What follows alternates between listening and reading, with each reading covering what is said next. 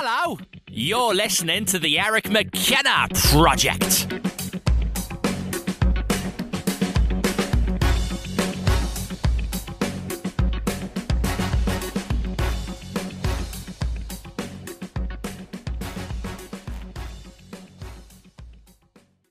Chris, thanks for being here. Absolutely. Thank you for having me. It's kind of freaky to hear that voice on the other side of the table from me. With a face. I will tell you, it's awesome, though. Thank you. And humbled. Thank you. I'm humbled.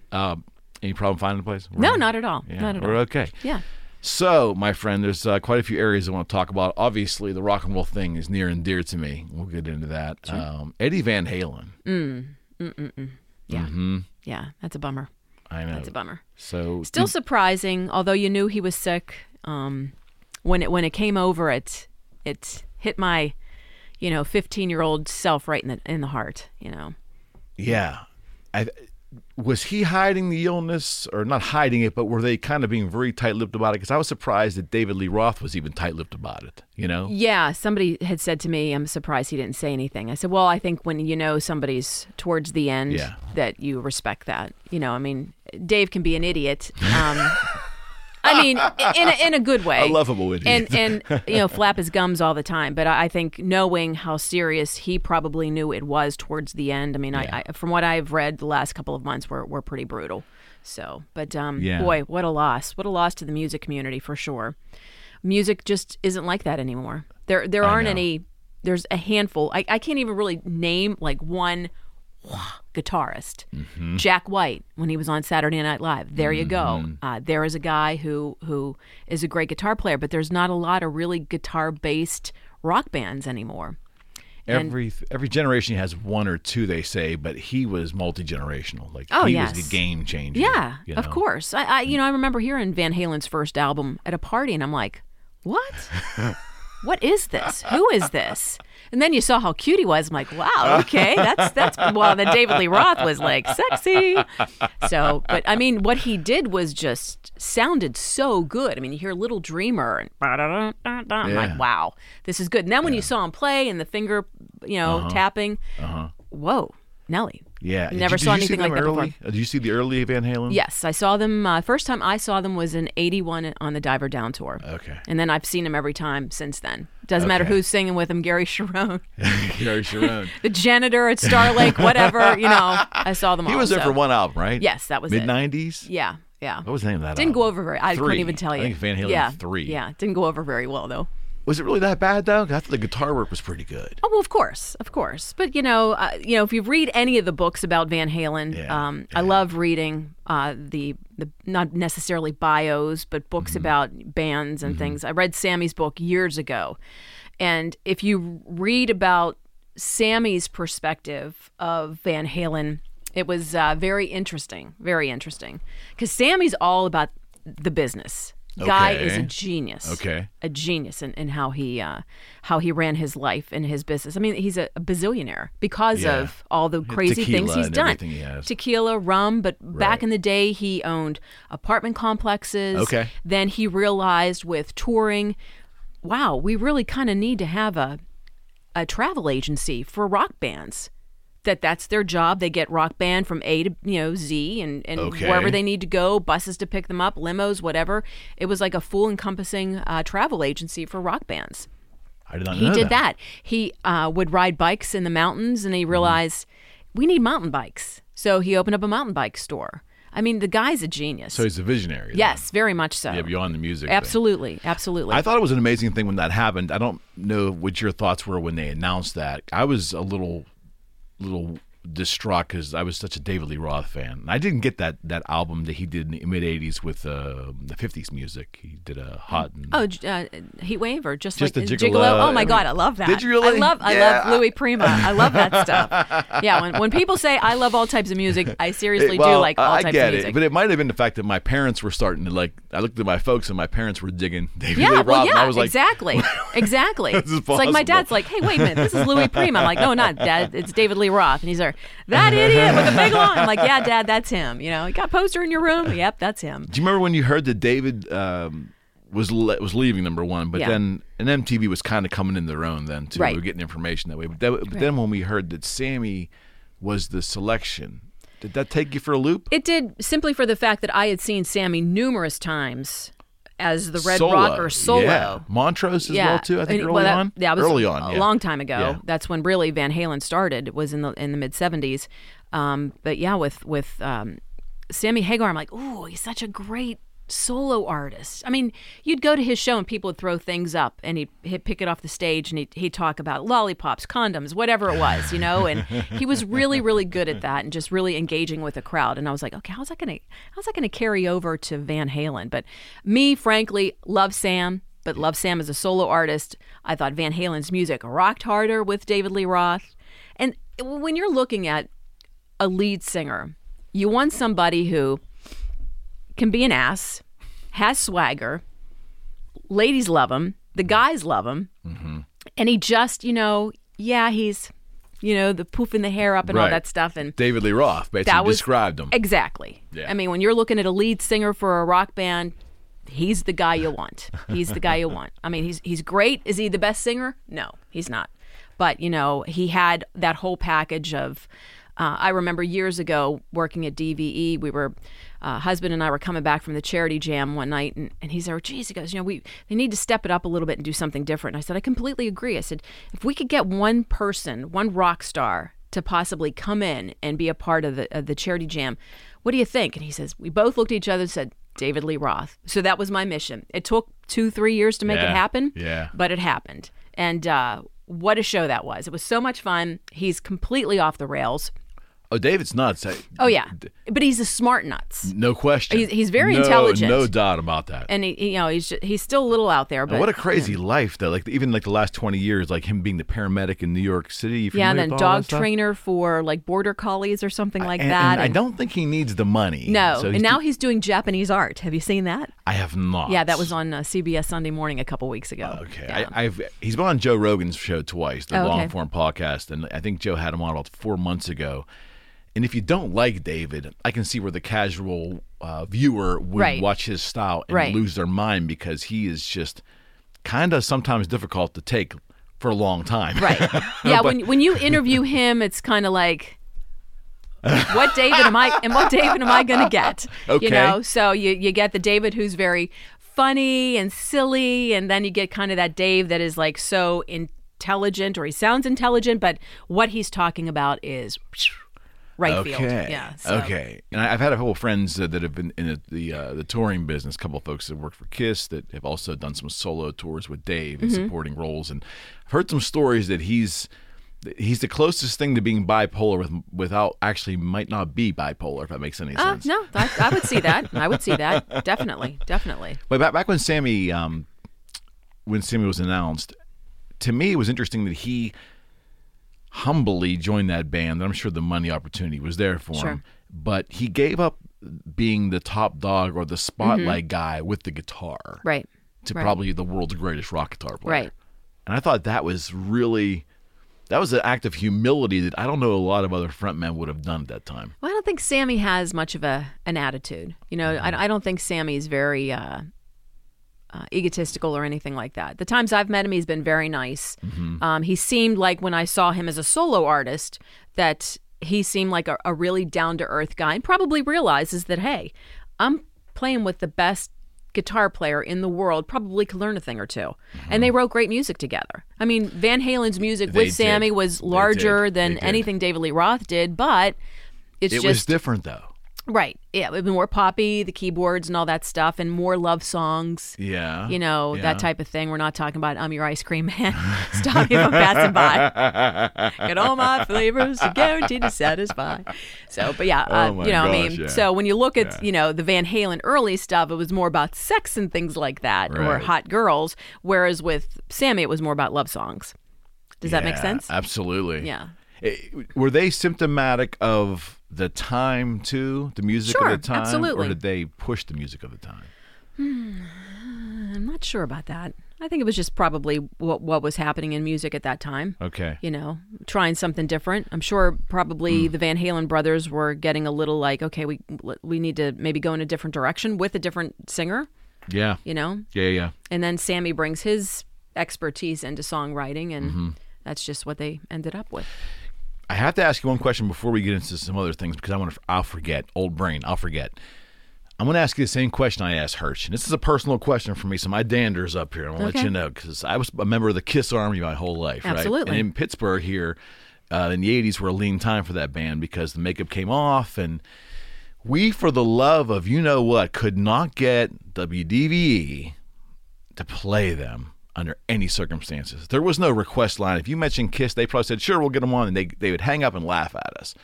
Why has this town had, I believe, and a lot of other people believe, had a bias toward that band forever? What is it about KISS that doesn't resonate in radio in Pittsburgh? Or am I all wet? If I'm think all wet, tell me.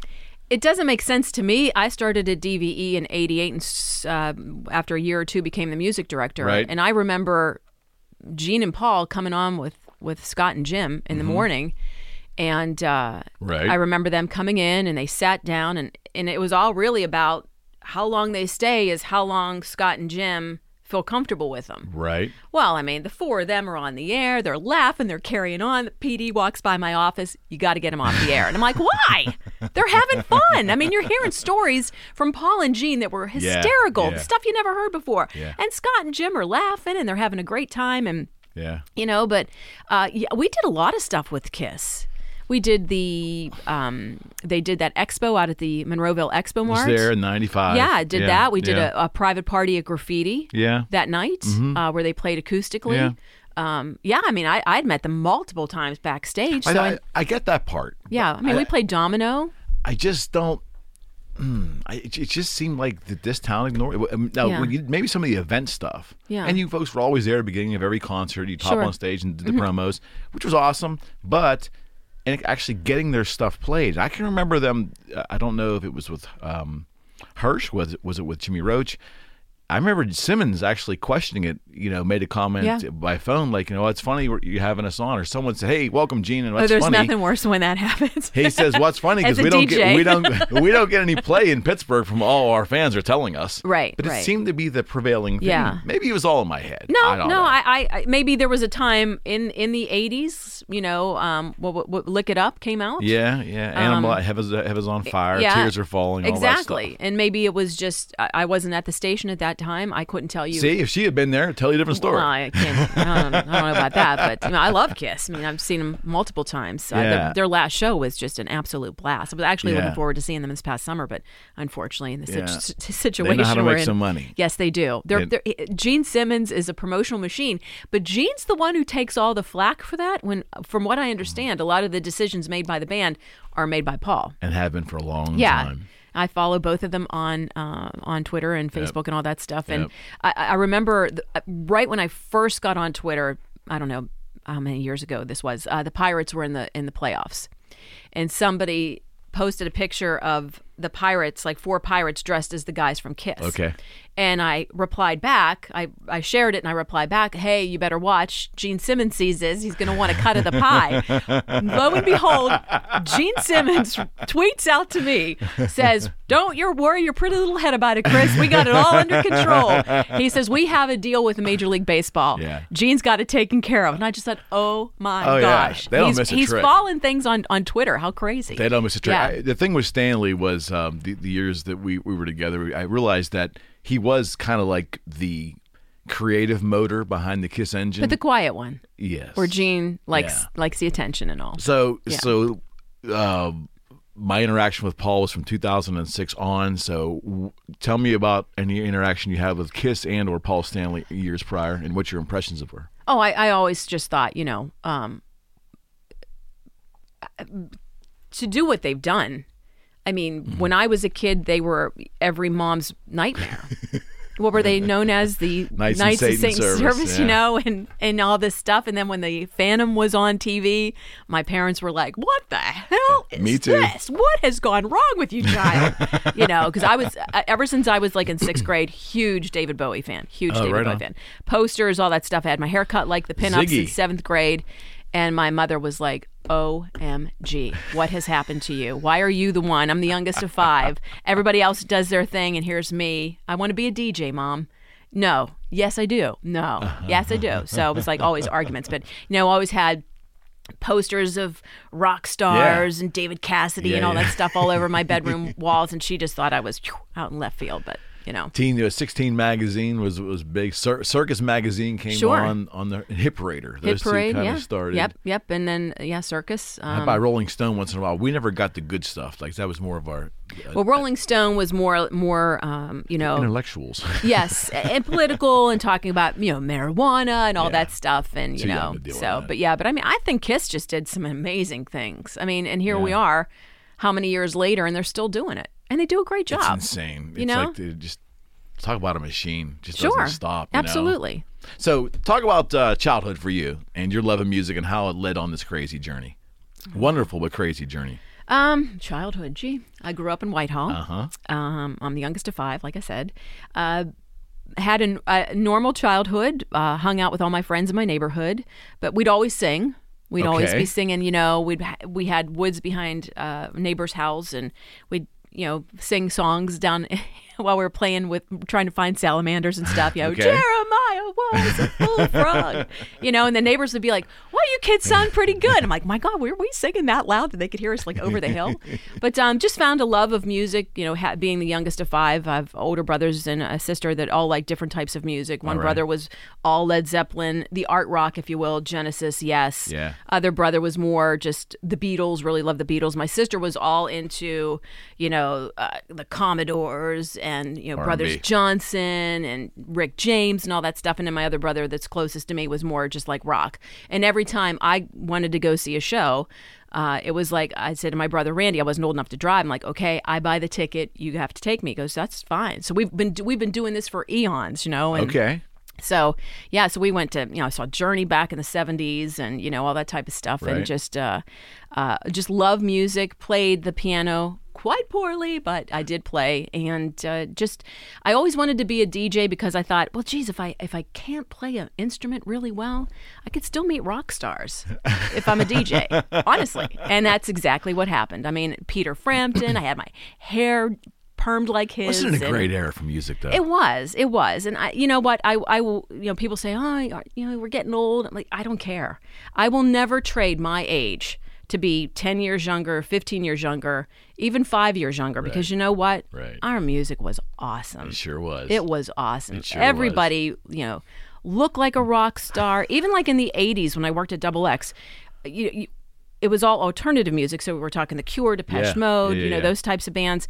But when you went to a show, everybody looked like a rock star. Yeah. Everybody had the makeup, the hair, the Bon Jovi era, the jeans with the cowboy boots with the spurs on them and leather jackets, and guys had crazy hair. They looked just as good as the girls did. Right. But everybody looked like somebody, and everybody really got into it. Now you don't see that at shows. It's different at all. Now, huh? Yeah, if you were to go like to a show like looking like that, they'd probably toss you in the back of a paddy wagon. But I mean, it was an era that I'm glad I grew up in. Had all the one hit wonders from the 70s that were on the radio, and just AM radio, driving to the beach and hearing songs fade in and fade out. I mean, people don't know what that's about. Yeah, there's almost a romanticism of. I sound like I'm 90 life. years old, by the way. No, we're the same age. I can travel right down there with you, my friend. But that's where my love of radio came about too. Okay. Was I would listen to disc jockeys, washing the dishes. I loved Roy Fox, who used to be on KDKA. Roy Fox, he had a crazy laugh, like Roy Fox. Like the intro was a crazy laugh, and he was all night. Like they're talking politics and stuff. I have no idea what they're talking Jack about. Bogut in the morning, right? But I just thought I liked him. He was very Roy funny Fox. and stuff, and I'd be doing dishes and listening to him. My mom's like, "What are you listening to?" I'm like, "Roy Fox on KDKA." I don't even know if he's still alive or not, but but I mean, just listening to, of course, Jimmy and Steve. Yeah. All the old guys from the the DVE era where they all talk like this, that type of thing. You want to hear something funny? You'll love this. The reason why I sought out this particular microphone was because I wanted to sound like Jimmy Roach. This is WDVE. Oh, yeah. Well, he always liked WDVE. Oh, unbelievable. Yeah. When I was offered a job there, I'm like, wow, do I fit the bill or do I have to talk like this? Hi, everybody. So. That might have had a whole new dimension for you had you done that. Yes. I can't be sexy. Sexy is not my vocabulary. I am what I am. out of high school, I mean, even in high school, but besides your love of music, was you in your mind you still want to do the DJ thing? Was there anything else on the horizon besides music for you? No, it's always been music or animals, but I knew I didn't have the smarts to be a veterinarian, and I really would have loved to have done that, but I just knew I just didn't have the biology degree. You know, taking biology in 10th grade and having to cut something up, I couldn't do it. Couldn't do it. Okay. I said, I will do all the work. My partner had to do all the cutting. I said, I can't do it. And then I was in class, like the next class afterwards, and I put my hand into my purse to grab a pen, and here they used to get I don't know where they found these crickets at for biology class, but they were about 12 inches long, and someone stuck it in my purse, and I put my hand in, and it was on my arm, and I went, and it just went flying So across. I don't think I would bother you. You don't seem that animals would. Well, I didn't know what it was. Okay. It was dead, but it was just it stuck onto my shirt, and I was like, but frog dissection and all No, that I stuff. wouldn't Don't touch break it. the bladder, right? Or don't, because there was like, remember that thing you Yeah, cut it's a open? sack. There's like, Yeah. yeah. Sorry. So same era. I'm glad that stuff is. Yeah, but I didn't have. They don't do that anymore, do they? I didn't have the smarts to be a veterinarian. Just couldn't do it. So how? Okay, so you come out of you come out of high school. Like, where's the career path in your brain? I was looking for colleges that had good radio stations. College radio. Mm-hmm. Okay. So I went to, I looked at University of South Florida. They had a really good radio program at the time. Bethany, I think, had a good program, and then Cal U had a good program.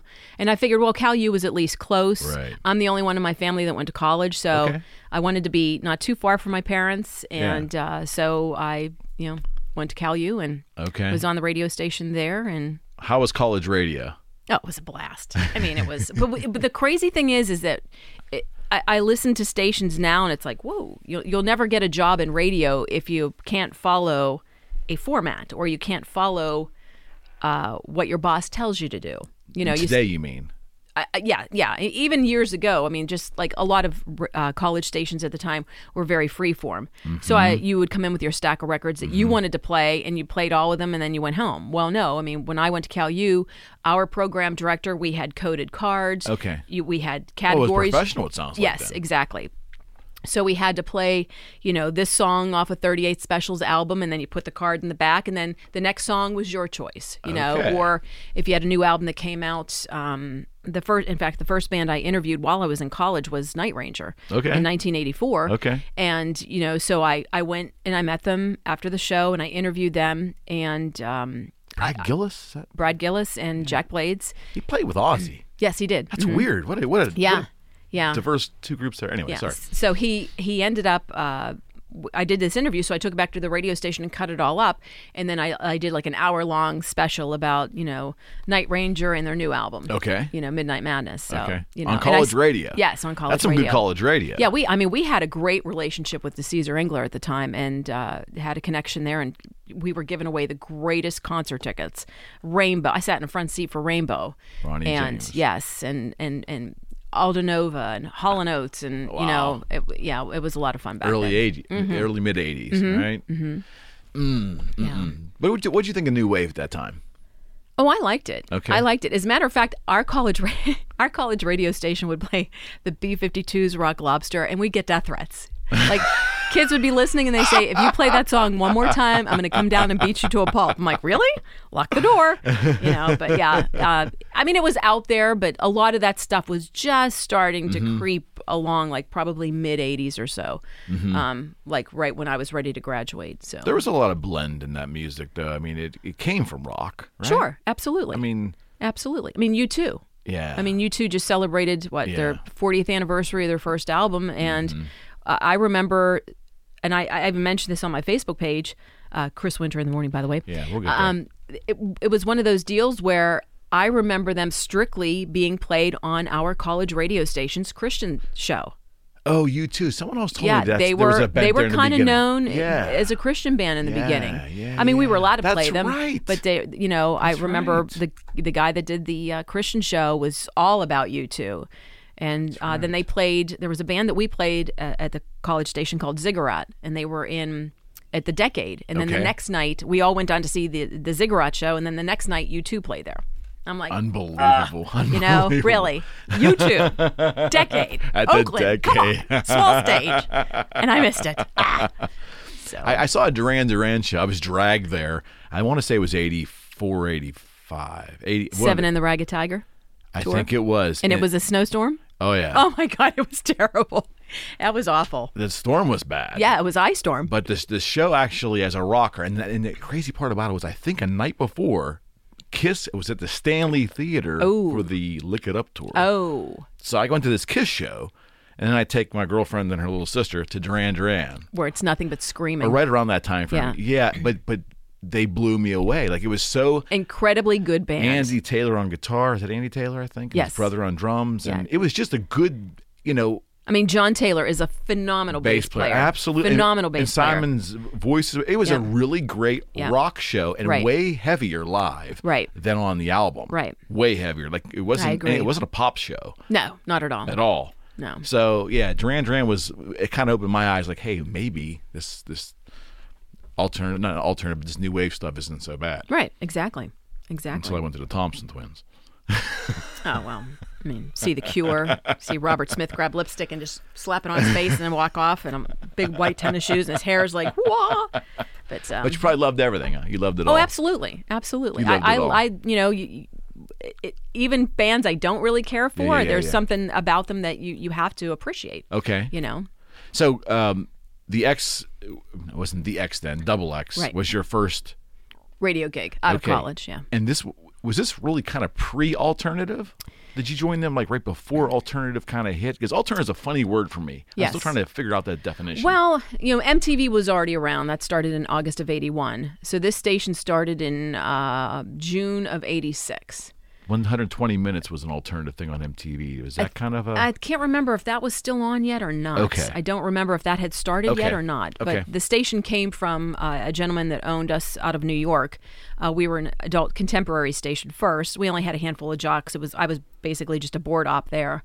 And then he came back into town and was like, nope, we're going to switch formats. We're switching it to alternative. But the weird thing about it is how they incorporated the alternative.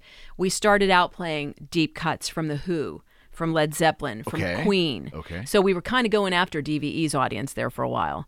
And then, The Cure started coming in, and we still played the Queen. We played a lot of David Bowie, like obscure cuts from David Bowie, not Let's Dance or whatever. I mean, we're talking fashion and, John Emily dancing and things like that. And I am a DJ and just started to play songs that. And then, kind of get more. And then The Who kind of went away and the Stones kind of went away. And then we kind of built an audience from that.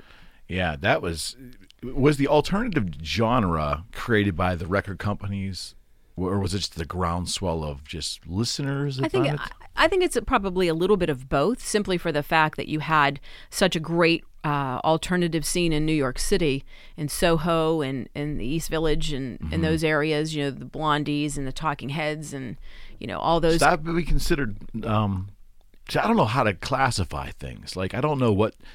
I know the Pistols and the Ramones were early punk. But that kind of swelled into the Talking Heads and Blondie. Yeah. Okay. Yeah. I mean, when I say, I mean, now what is alternative? Yeah. It's not really anything anymore because things are now acceptable. You're hearing The Cure on a top 40 station now, whereas back then it was just us playing it. Nobody would touch anything that we were playing pretty much across the board unless something really blew up. The one band I think of off the top of my head is The Cutting Crew, I Just Died in Your Arms. We played that as an import. And I remember Dave, the DJ, playing it one night, and I was sitting in the studio with him, and we were just talking, and I was like, wow, this is a really good song. Right. This sounds like a hit to me. And then the next thing you know, 6 months later, it's number one across the board all over the country. Turned into a pop song. Exactly. But it started as an import. We actually got it from the UK. So when you were there, it had to be an exciting time. As much as you love music, it had to be an unbelievably exciting time. But did you feel a groundswell of change coming in rock? Like, I'm saying, Pearl Jam. Did you not at that time? Hadn't happened yet. No, not at that time. You didn't think that's where you were headed? No. I mean, a groundswell, yes. I mean, this is a radio station that still has been off the air for 35 years, and we still do these Double X reunion shows, and people come, I swear to God, all over the country to come to these shows. And all the people that are playing the music are all the bands that were local that played in the clubs in Pittsburgh back then. Okay. There might be 40 of them, but they all come up on stage and they learn 100 songs Amazing. for months, and then they perform all these songs. And it's so much fun. I still get asked more about that than any other radio about job I that? had. It's so weird. It's so weird. Yeah. And it was an incredible thing to be a part of because you don't think people are listening. Maybe phones aren't as busy as you'd like them to Okay. be or whatever. And you're like, okay, is anybody really listening at this point? But then I went from overnights to working middays. And the first day of my midday shift, program director comes to me and says, hey, Dave Gahan from Depeche Mode is going to call you today. I'm like, what? Depeche Mode? You're kidding me. Like, I had to tell him, I'm sorry, this is my first radio interview, and he couldn't have been nicer. That is so cool. And he met him multiple times since then, and just a nice guy. But I mean, that was the type of, we were having the lead singer of the biggest band probably at the time we were playing it, Right. calling into the radio station. Yeah, to do an interview. And it was constantly like that. Then they started coming into the radio station, and the people in Millville were like, what the heck are these people? There was a band of girls called I've Got a Fuzzbox, and they had the craziest pink hair, purple hair, green hair. That was long before anybody started dyeing their hair like they do today. Right. And these girls got out of this limo, and I got called into the Lincoln Pharmacy the next day. All these elderly people that sit at the counter at coffee, I'd grab a cup of coffee in the morning and talk to all of them, and they're like, Chris, are you okay? I'm like, yeah, fine. Why? And they're like, who are all these people you're hanging out with? And I'm like, oh my gosh. I said, it's just it's almost like that commercial where the guy walks by with the blue hair. We all see it. We all see it. We all, oh my gosh, she's got blue hair. That's how they were all but these bands would come into town. Yeah. We did all kinds of crazy meet and greets with Yeah. them, and just they were accessible, and they realized that, hey, because of this radio station, we're getting airplay in Pittsburgh. We gotta work with them as well. Yeah. And we did all kinds of shows with them, and You must have really, inside, you must really love music. I do. Because, I do. I think a lot of us end up being musically rigid based upon what we quote unquote grow up with. Right. And that's a seismic shift. By the late 80s, that was much different music generally than Sure. what you grew up on. You're looking at 86, 87, 88. 87, 88 is when now here comes the heavy metal bands. The Yes, hair metal. bands. And Hair I love metal. that stuff. Yeah. I followed this band called Kix. Yeah, they're off Harrisburg. Yeah, I have followed them since I was in college in Right on. 1981, and still going. I still do. I don't miss a show, but Okay. it's just I love a little bit of I appreciate any Yeah. band and what they do and how they get an audience or what they're out doing on the road, whatever. And honestly, I will say that what I've seen from Kix back in the early 80s, Poison pretty much stole half of their show. Someone else told me that. Yeah, multiple times. It's like the balloons and all that stuff, guys. Kix did that back in 1981, so you're not doing Yeah. anything new here, but they had a bigger stage to do it on. So Speaking of that, do you think it's valid if there's an audience? Whether we like it or not, it meets our personal taste or it doesn't. If there's an audience for it, is that its own validity? I think so. Yeah, I think so. Okay. Yeah. There are times where you're on the air and you don't think that anybody's listening. Like I said, phone calls aren't coming in. But then when something happens, I recently lost my job. I was humbled and I was shocked at how many people reached out to me and said, and still send me emails saying, you know what, with all the craziness that's going on in the world, I really wish you were on the morning show again. And I'm like, well, I do too, but unfortunately that wasn't my call. But it's you don't think people are listening. Prime example, I was on DVE on a Saturday afternoon, and I had this copperhead snake in my yard, and my father-in-law picked it up and put it in a bag, and I don't know what he did with it, but I talked about it on the air. Well, like a week later, in the mail, I get this drawing of this guy making me look like I'm Superwoman with the snake and the sword in my hand, and I'm going to slay this snake. And I just told a silly little story. Isn't that Never cool, though? thought. How cool is that? Never Yeah. thought that. Or there was one time I was talking about Burton Cummings from the Guess Who. I'm like, boy, Burton Cummings, haven't heard about him at any time, lately. right. This was before the internet, obviously, where you Right. could Google everything. Right. Some guy, it was a guy or girl, I can't remember, sent me about a 6-page letter as to everything Burton Cummings has been doing. Wow. And you don't think people pay attention, Yeah, but they they pay really attention. do. They really do. Yeah, I think do you think the same validity can be said if you're a band as well? Like when the audience is different than a radio station, but if a band, regardless of genre, has an audience, is that validity for them? It has to be. Is it enough validity for them? And they can only decide if it's enough, I guess. But I mean, I guess people slag bands. That's part of the great conversation in music. Sure. You know, you hate this, you like that. Right. And you don't really hate it. You just Right. kind of, not your thing. Right. But if an audience goes and pays, that's really the only critical analysis that counts, right? Was Gene Simmons always right? Like, the critics don't matter if people are No, buying. the critics never if matter. they're buying. The critics never mattered. If you look at all the great music that has come out over the years, and we based on what critics liked or didn't like, we wouldn't have Frampton Comes Alive, every one of us at our age, on 8-track, cassette, Yeah. album, Yeah. CD. Yeah. And we also bought the remastered. Of course. You know, honestly, Frampton Comes Alive is the one album I have multiple copies on multiple formats. Yeah.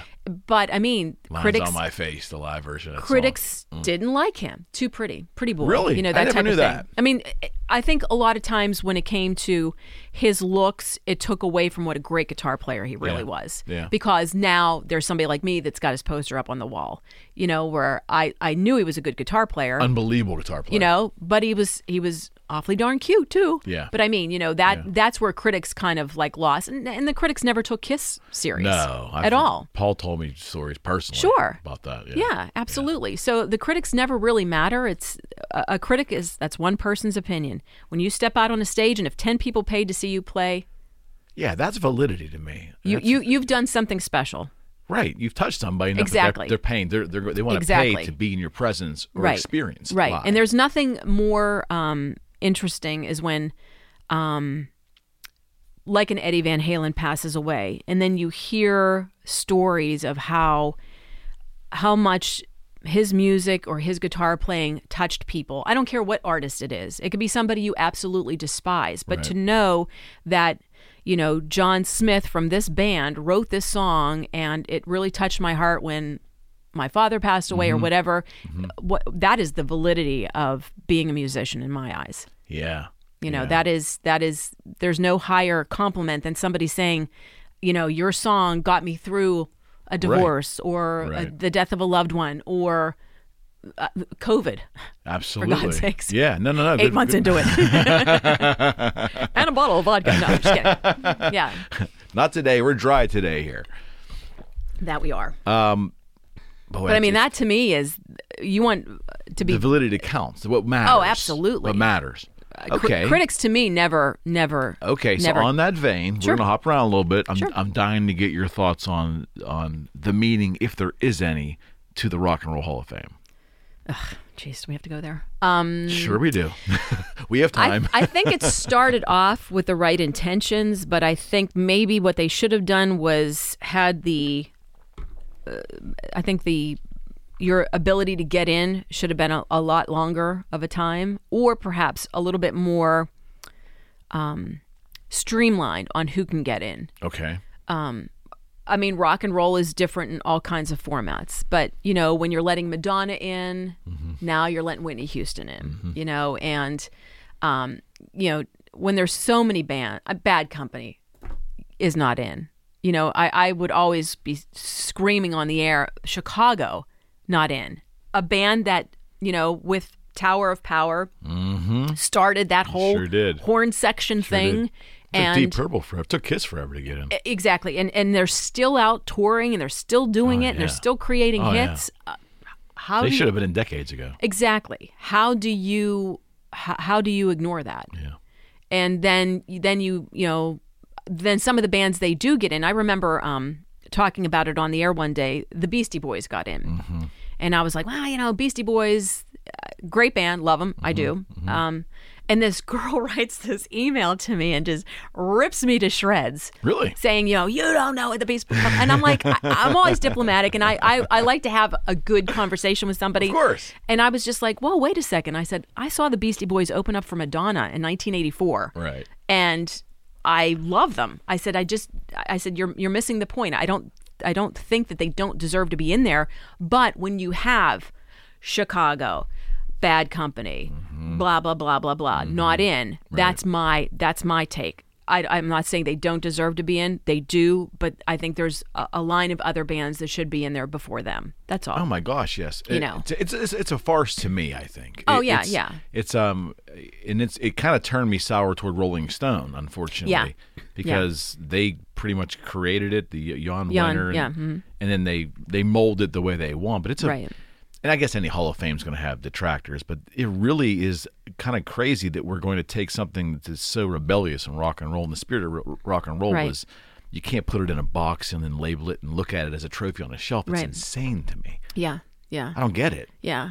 And they always seem to be, even with the Rock and Roll Hall of Fame Museum, that seems to be, they focus a little bit maybe more on the Doors, the old LA scene, Crosby, Stills, Nash, things like that. Well, what about, the Canadian bands or, ABBA? I don't know, I think they when they said Rock and Roll Hall of Fame, they shouldn't have called it the Rock and Roll Hall of Fame. They should have called it something else. Yes. Or just call the Rock and Roll Hall of Fame and we stick with rock and roll, Yes, because now it's a popular music display. It's Exactly. all I call it, really. Exactly. I mean, and it's, I still think when they tried to induct the Sex Pistols and Johnny Rotten wrote the letter, you familiar with that? Yes. That to me was the greatest thing I'd ever seen in my life. Ozzy Osbourne was dead set against showing up there. I interviewed David Bowie probably, I want to say 2 months before that all went down. He had already been nominated. And this was one of those deals where I was in my office. It was about 4:30 on a work day. And I get a phone call, and it's his record label. And they said, hey, would you... we have an opportunity to do an interview with David Bowie within the next half hour. Are you interested? Wow. And I said, absolutely. Wow. Give me 1 second. Wow. I run back to the boss's office. I said, hey, listen. I said, David Bowie's available for an interview, and we have to do it within the next half hour. Are you okay with Sean doing it? And he says, no. I'm like, what? It's David Bowie. He goes, Sean's not doing it. You're doing it. I'm like, what? No, I can't. So I went in, and we're sitting like this on the Air studio, and it was Sean was sitting there. I'm like, oh my God, Sean, I'm so nervous. I mean, this is my guy. Got it. My guy. Got it. So I had met him years before that, and I don't get starstruck with people. Because my whole thing is, hey, toilet paper sticks to the bottom of their shoe just like it does mine. So it's like, they're no different than me. But I mean, this was a guy I emulated since I was in 6th grade. So the first time I met him, he came out and I was like, oh my gosh, that's him. He's right in front of my eyes. And I kept hitting the side of my thigh like, oh my God, that's him. And I was with my husband's friend and he's like, are you okay? I'm like, yeah, I'm fine. He goes, you never get like this. I said, I know, what's wrong with me? So when he came up to me, the thing that shocked me the most, he wasn't as tall as I thought he was, but he was so sweet, went around, called everybody by their first name, said it was a pleasure to meet them. No pictures though. So my friend takes my camera, and as I'm walking along talking to him, he slyly snaps pictures. So I take them, to Ritz Camera Center. Remember that? And my husband runs in and gets them developed, and he comes back out and he's looking through them. I'm like, so how are they? He says, this is so weird. He says, look, between those pictures before that and the pictures after, all of David Bowie's were white. And I was like, he is a vampire. He is a vampire, And so I never got the picture, but he was very sweet. So I go back to this interview, and I'm like, oh my gosh. Well, it was to me, it was probably one of the best interviews I did because I had I didn't have time to think about it. Yeah. It was just whatever I felt about him, I asked. Yeah. And I asked him about the Rock and Roll Hall of Fame. I said, well, you're nominated for the Rock and Roll Hall of Fame. What are you thinking? What are you going to do? Are you going to play? He goes, I won't even show up. I'm like, what? Why? Don't you think your fans like myself want that? And he says, the Rock and Roll Hall of Fame does not define me as an artist. It does not define my fans. It does not define anything other than just something to get people to go to the museum or to show up at the concert. Mm-hmm. And I was like, interesting. Ozzy was the same way. Ozzy didn't want anything to do with it. But David Bowie was like, he goes, people like you define me. My fans define me. whether I get so into the true. Rock and Roll Hall of Fame does not define whether I'm a great artist or not. I mean, that's and so this is the true. guy that just continually did. I don't think David Bowie would ever had the career he would have had he not been able to constantly change with the times. What a chameleon. Absolutely. Unbelievable. Absolutely. Yeah. I mean, and then be able to write things of relevance and absolutely. at every stage. And know who to work with. I mean, when he did the Outside album, he worked with Trent Reznor. And that tour was phenomenal. Go back to the Modern Love. That's Peter Frampton on. Do you know that? Peter Frampton, I think. Well, actually, no. On toured with him or that something? album, it was Stevie Ray Vaughan that actually played the okay. guitar on that particular album, Let's Dance. Okay. However, it was Peter Frampton that played guitar on the Serious Moonlight tour. Okay. Yeah. Oh. Yeah. Well, there you go. Well, but then David Bowie did play on the Glass Spiders tour. Never Let Me Down was the album. I think it was the name of the album. But that's the one that Peter Frampton played on. Yeah. But when it came to Let's Dance, he's the one who found Stevie Ray Vaughan. And then when it I didn't know that. When it came to touring, he found Luther Vandross as a I didn't backup know that singer. either. Yeah. When they did all Young Americans. Bowie did. Huh? Yeah, he was really good at doing that. But the reason why Stevie Ray Vaughan cut ties with him is because David Bowie just wanted to pay scale. The truth. Yeah, what I mean, it's the guy. Stevie Ray Vaughan was extremely gifted, and there is a guy who, again, like Eddie Van Halen, just had so many people love what he did and picked up the guitar because of it, So It's amazing. Yeah. It does go to show you it's one big tent, isn't it? Yeah, I mean, yeah. like, the genres are all jammed in this tent, and they all Sure. cross-pollinate. Sure, But I absolutely. think Stevie Ray Vaughan originated with Yeah. David Bowie. Mm-hmm. And, oh my gosh. Yeah, All right, Bowie so was pretty good at finding people like that. obviously so. Yeah. Do you remember when Stevie passed? Do you remember where you were?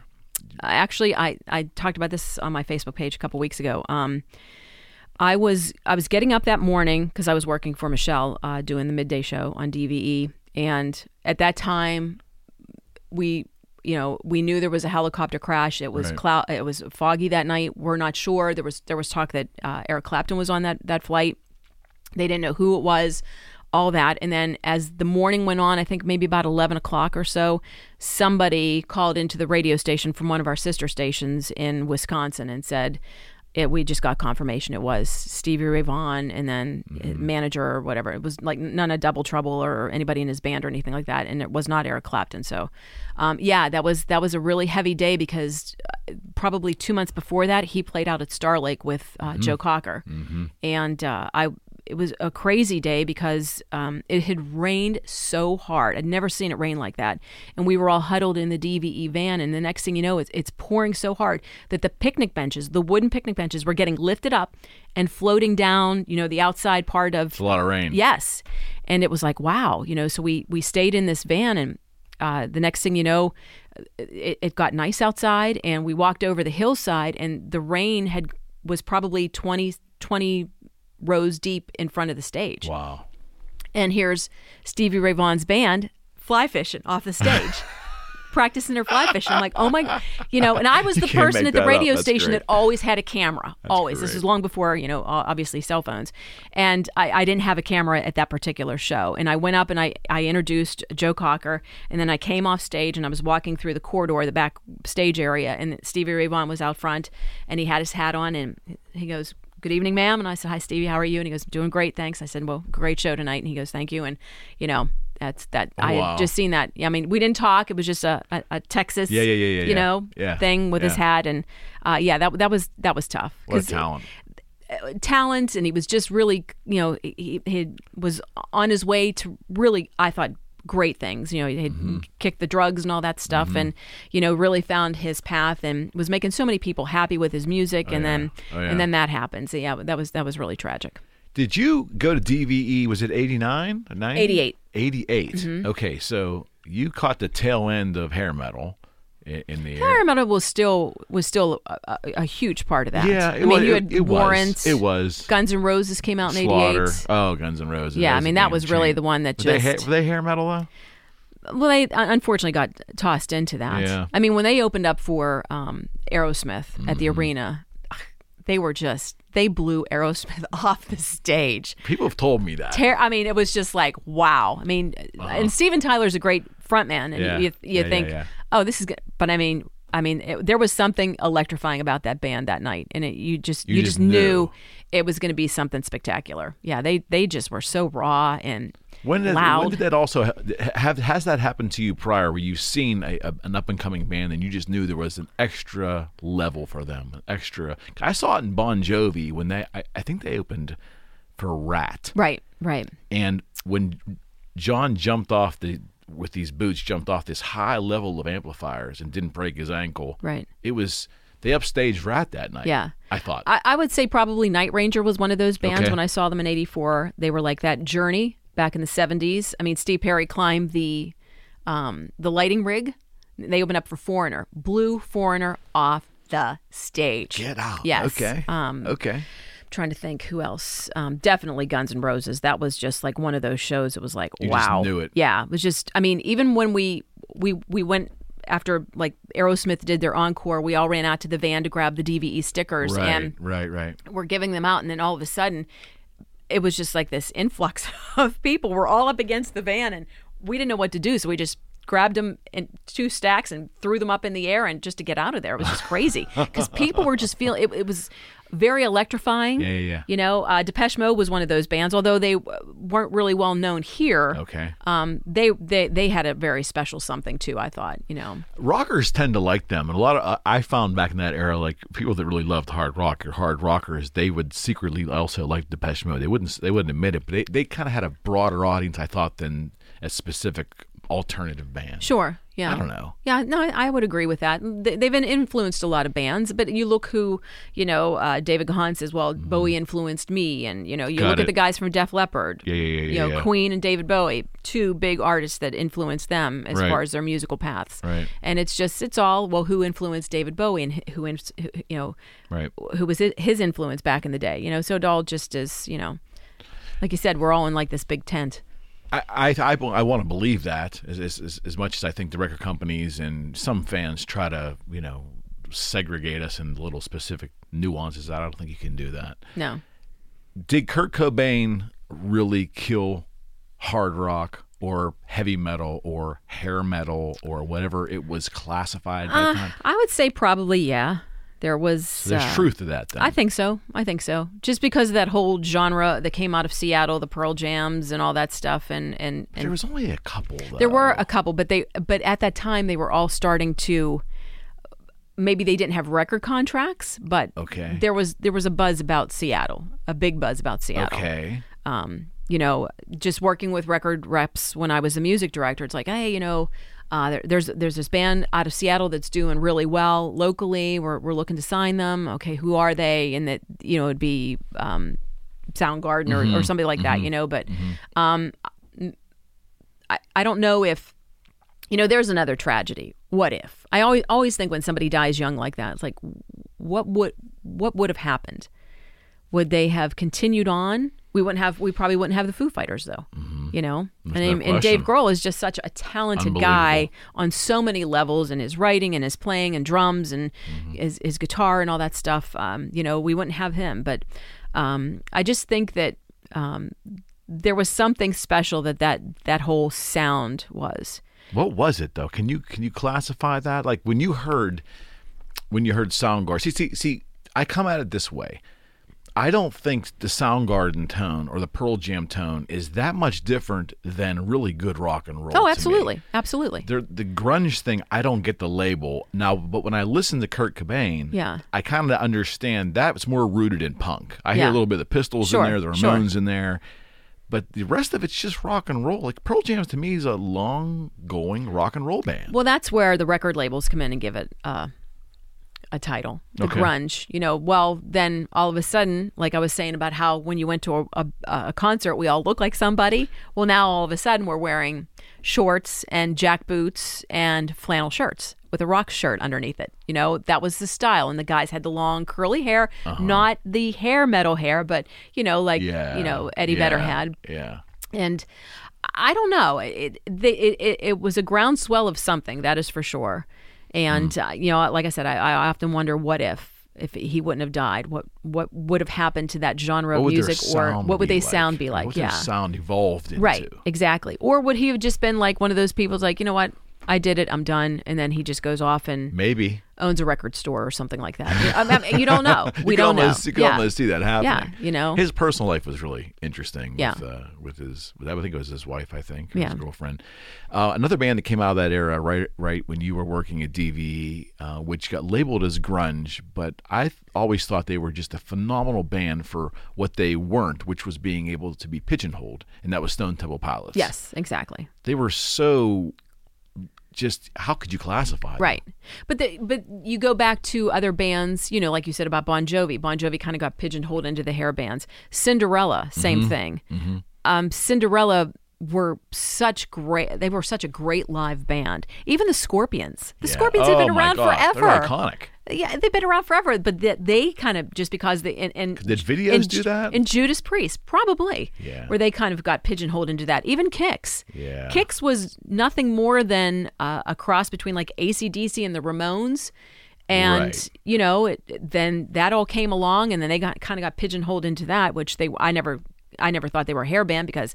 You know, I knew them back in the early 80s, and hair bands weren't doing anything then. But I remember their promotional stuff where it was in like Hip Parade, or usually in the corner of the page, and their hair was poofed, but it was the late 80s. That was the marketing they were being pigeonholed into. Yeah. Well, look at what they did to the Wilson sisters. Oh, yeah. You know, with the big hair and, you know, all that stuff. And, some of that stuff the music was really good. I know it's almost like sugar-coated candy, but I mean, it's good. It's either you're doing it for a video, to stand out in a video, or you're doing it because your record label pigeonholes you into that. If it means getting airplay and it means selling some records, if you got to look like this, you got to look like this. I know Nancy Wilson was dead set against that whole, you know, video stuff. I mean, she's a serious musician. So is Ann. No question. You know, but you know, I think there's probably a part of that time frame in their career. They're like, not our, you know, maybe not really what we wanted to be doing. But you know, sometimes when you get that check. Yeah, well, of course. Because ultimately, yes, you want to be happy in what you do for a living, and you want to share your music with people. Yeah. But if it means having to make a silly video to get more people to like you or to buy your records, you do what you got to do, I guess. You were at DV until what year? 2002? That's right, roughly. Yeah, so it was early 2000s. Yeah. So you saw the entire 90s rock scene at WDVE. While you were employed at DVE. Right. When something weird happened in 1996, you started to see some of these legacy bands coming back for reunion tours. Kiss probably led the way. With the Sex Pistols did it. There was 3 or 4 other ones that did. It was a moment in my life where I'm like, wow, I'm starting to get a little older. Like these bands are doing reunion tours. The idea of a reunion tour really... It wigged me out. Well, you think the Who? Yeah, in '92, constantly the Kids Are All Right tour. You know, then the Stones started doing their stuff. Yeah, the Stones were a big one. That was a big one. And I think the Stones were I think the Steel Wheels tour was '89 or something like that. Right. But it showed to me once I laughed my way through the reunion concept. It showed to me that the staying power of rock is unbelievable. Sure, like no other genre there was. Right. I mean, I don't know. I did think though that. Something also happened in the mid-'90s in rock where the industrial thing kind of happened, or like bands like Korn, and it was hard for me to really wrap my head around that. I don't know if I was just a little more closed-minded toward it. Right. I accepted it eventually. Yeah, I mean, the Korn, I don't necessarily call them industrial. Well, not industrial. No, yeah, that's but wrong. I mean, like when I think industrial, I think Nine Inch Nails. Yeah, I think Rammstein bands. Yeah, like Ministry. That. Yeah, Ministry is big. Yeah. You know, but I played Ministry back in the '80s. I'm sure when they were. He was a dance band, Al Jorgensen. And then I've seen him a couple times in town the last couple of years. I'm like, holy smokes, this is not the same guy that did with Sympathy or Got to Work for Love or whatever. Yeah. But I look at like Nine Inch Nails. I remember the first time I heard that record. My husband was friends with Trent's father. They had a relationship through what my husband does for a living, and he gave me a copy of the CD, and so I listened to it, and just hearing Head Like a Hole for the first time was like, wow, this is pretty intense. And, the whole album was just awesome. But, just getting to see that show and then seeing him and, Nine Inch Nails and Bowie coming together. Yeah. That was, to me, a perfect fit. Yeah, a perfect fit. Yeah. Yeah, I get it. I get it. Yeah, but, the industrial thing, it's just everything kind of comes in waves, I think. Okay. And I don't know what's out there now that would be considered. I don't know. What is it? Do classifications matter anymore? I don't think so, because everybody seems to be doing their own thing. I don't, like we were talking earlier about Eddie Van Halen, I don't see kids picking up a guitar, playing a guitar because of the icons. Bob Smith in the Eric McKenna Project. Yeah. That type of stuff. I just don't see that.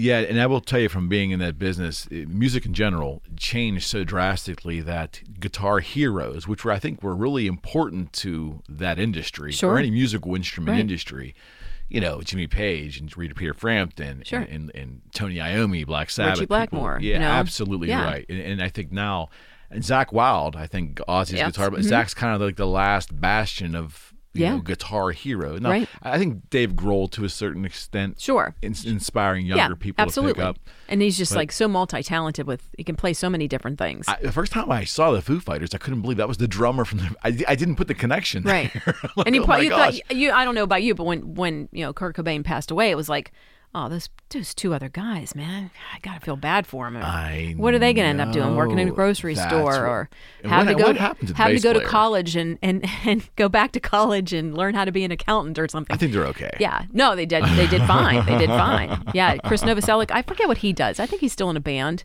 but you have Pat Smear still plays out, and so I mean they've done very well. But like I said, without him passing away, we never would have had the Foo Fighters. Yeah. But I don't know if there's if people are picking up instruments because of today's music. I don't think so. When Neil Peart passed away, what a tragedy that was, and that was really the beginning of the end of 2020. 2020. Yeah. As soon as that happened, it was like That one hit me hard. Kobe Bryant, and then all that was downhill afterwards. It was like, okay, whoever thought we'd be in this position? You got any we're in right particular now. Rush memories? I saw every Rush show going back to Hemispheres. Yeah.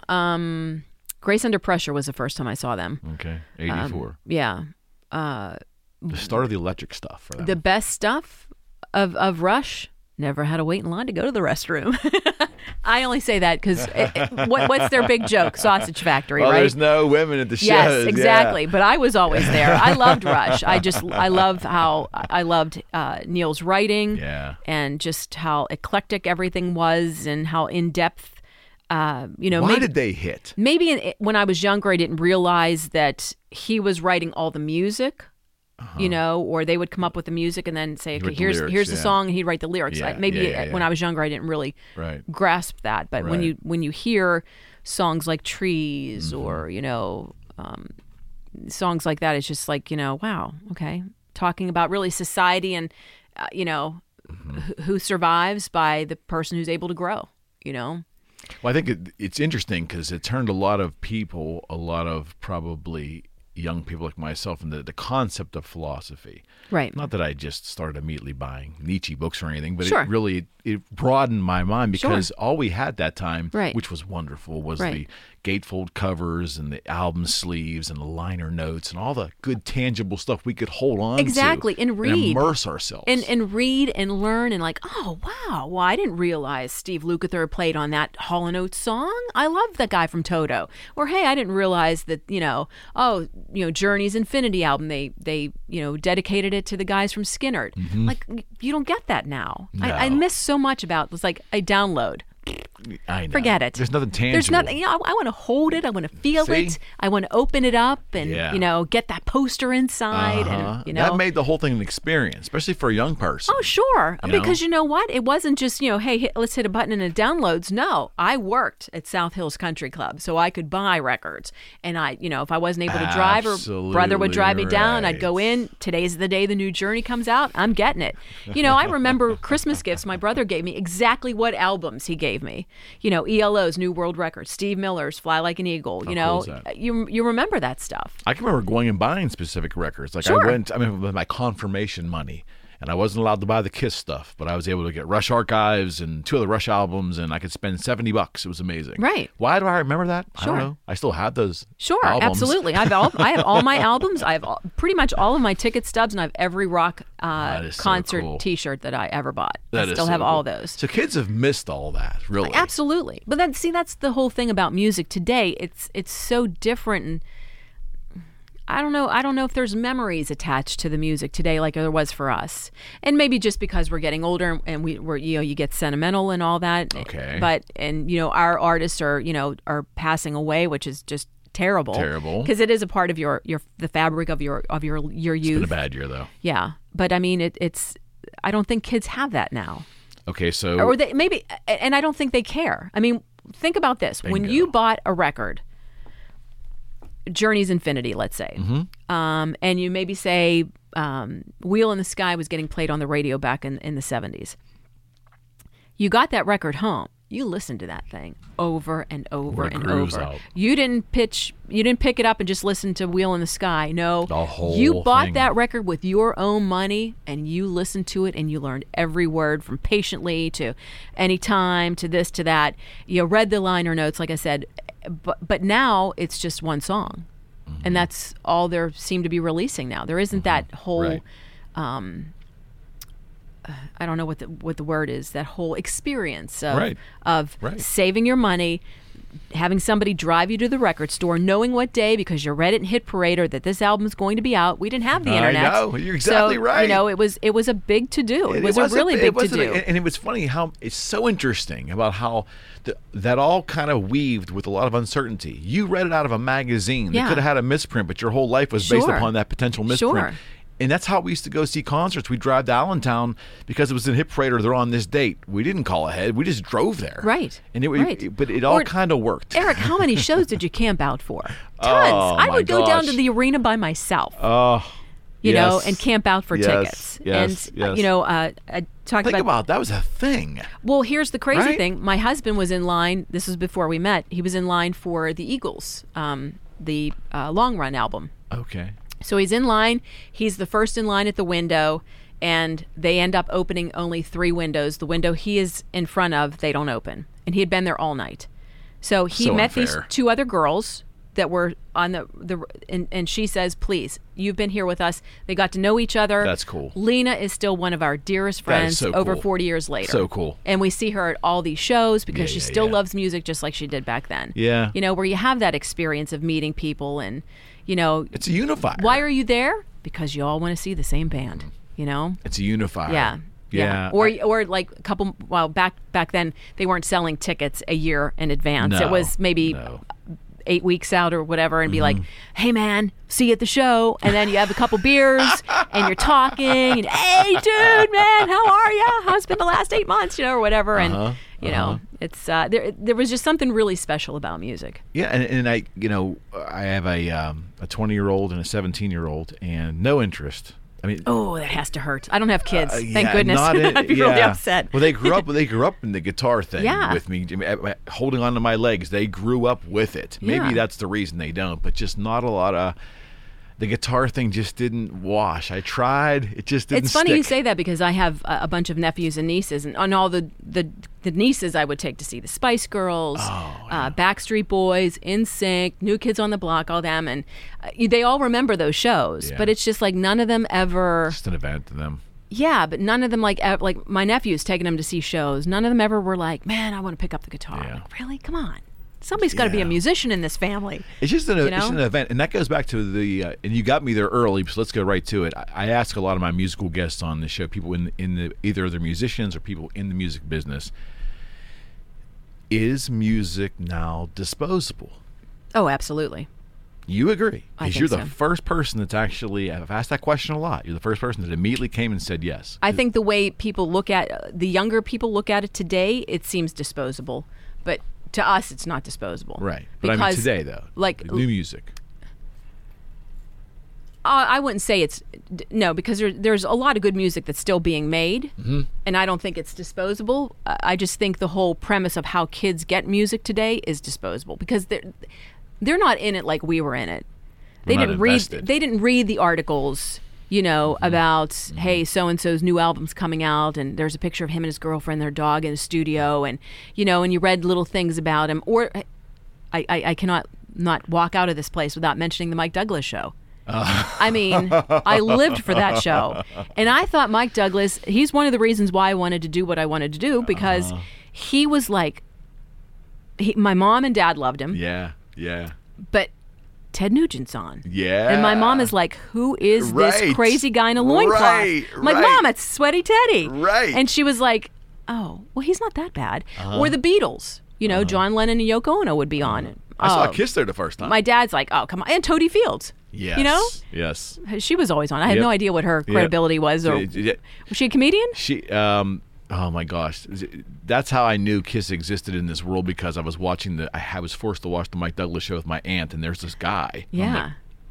Who is this? Toadie Fields? Or Toadie Fields, and then she's like bantering with Simmons, and I think they were just out of the gate. Yeah. And I'm like, what is that? Yeah, exactly. But Mike Douglas was something for pop culture. Absolutely. Yeah. I mean, he was doing the show in Philadelphia at that time. I didn't know that. He wasn't in LA. He was in Philadelphia. I didn't know I'm that. like, hey, he's just across the state. He's local. Yeah. Well, yeah. When you're a kid, you're like, local. It's Philadelphia. Right, That's 5 hours away, dear. But I mean, all the artists that he would have on were they were rock artists. I'm like, that is so cool. That is cool. And I think it was kind of a way for my parents and I to bond. Like, bridge.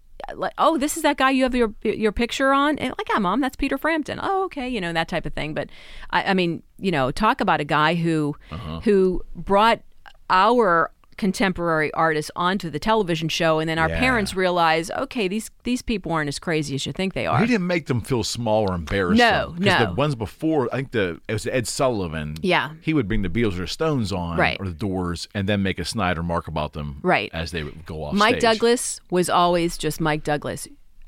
You were the star. I'm just here asking the questions, and just, you be yourself or whatever. That's what I thought he was so good at doing. Yeah. Yeah. It was all about the guest. Yes. Yeah. Yeah, and he was a good bridge, I think, to modern music. He ushered in a lot of modern music too. Absolutely. And made it maybe a tad bit more palatable to maybe our parents' generation. Right. Or made it seem like, okay, Mom and Dad are watching now because Mom likes, Mike Douglas, but it's like, oh, okay, well, not too bad of a guy. Seems like Saturday Night Live helped too. Yes, absolutely. In the beginning, when it really was about the musical guest. Right. It's that's amazing. Yeah, and that's probably one of the reasons why I still tune into it today, is just to see the music. The music. Yeah.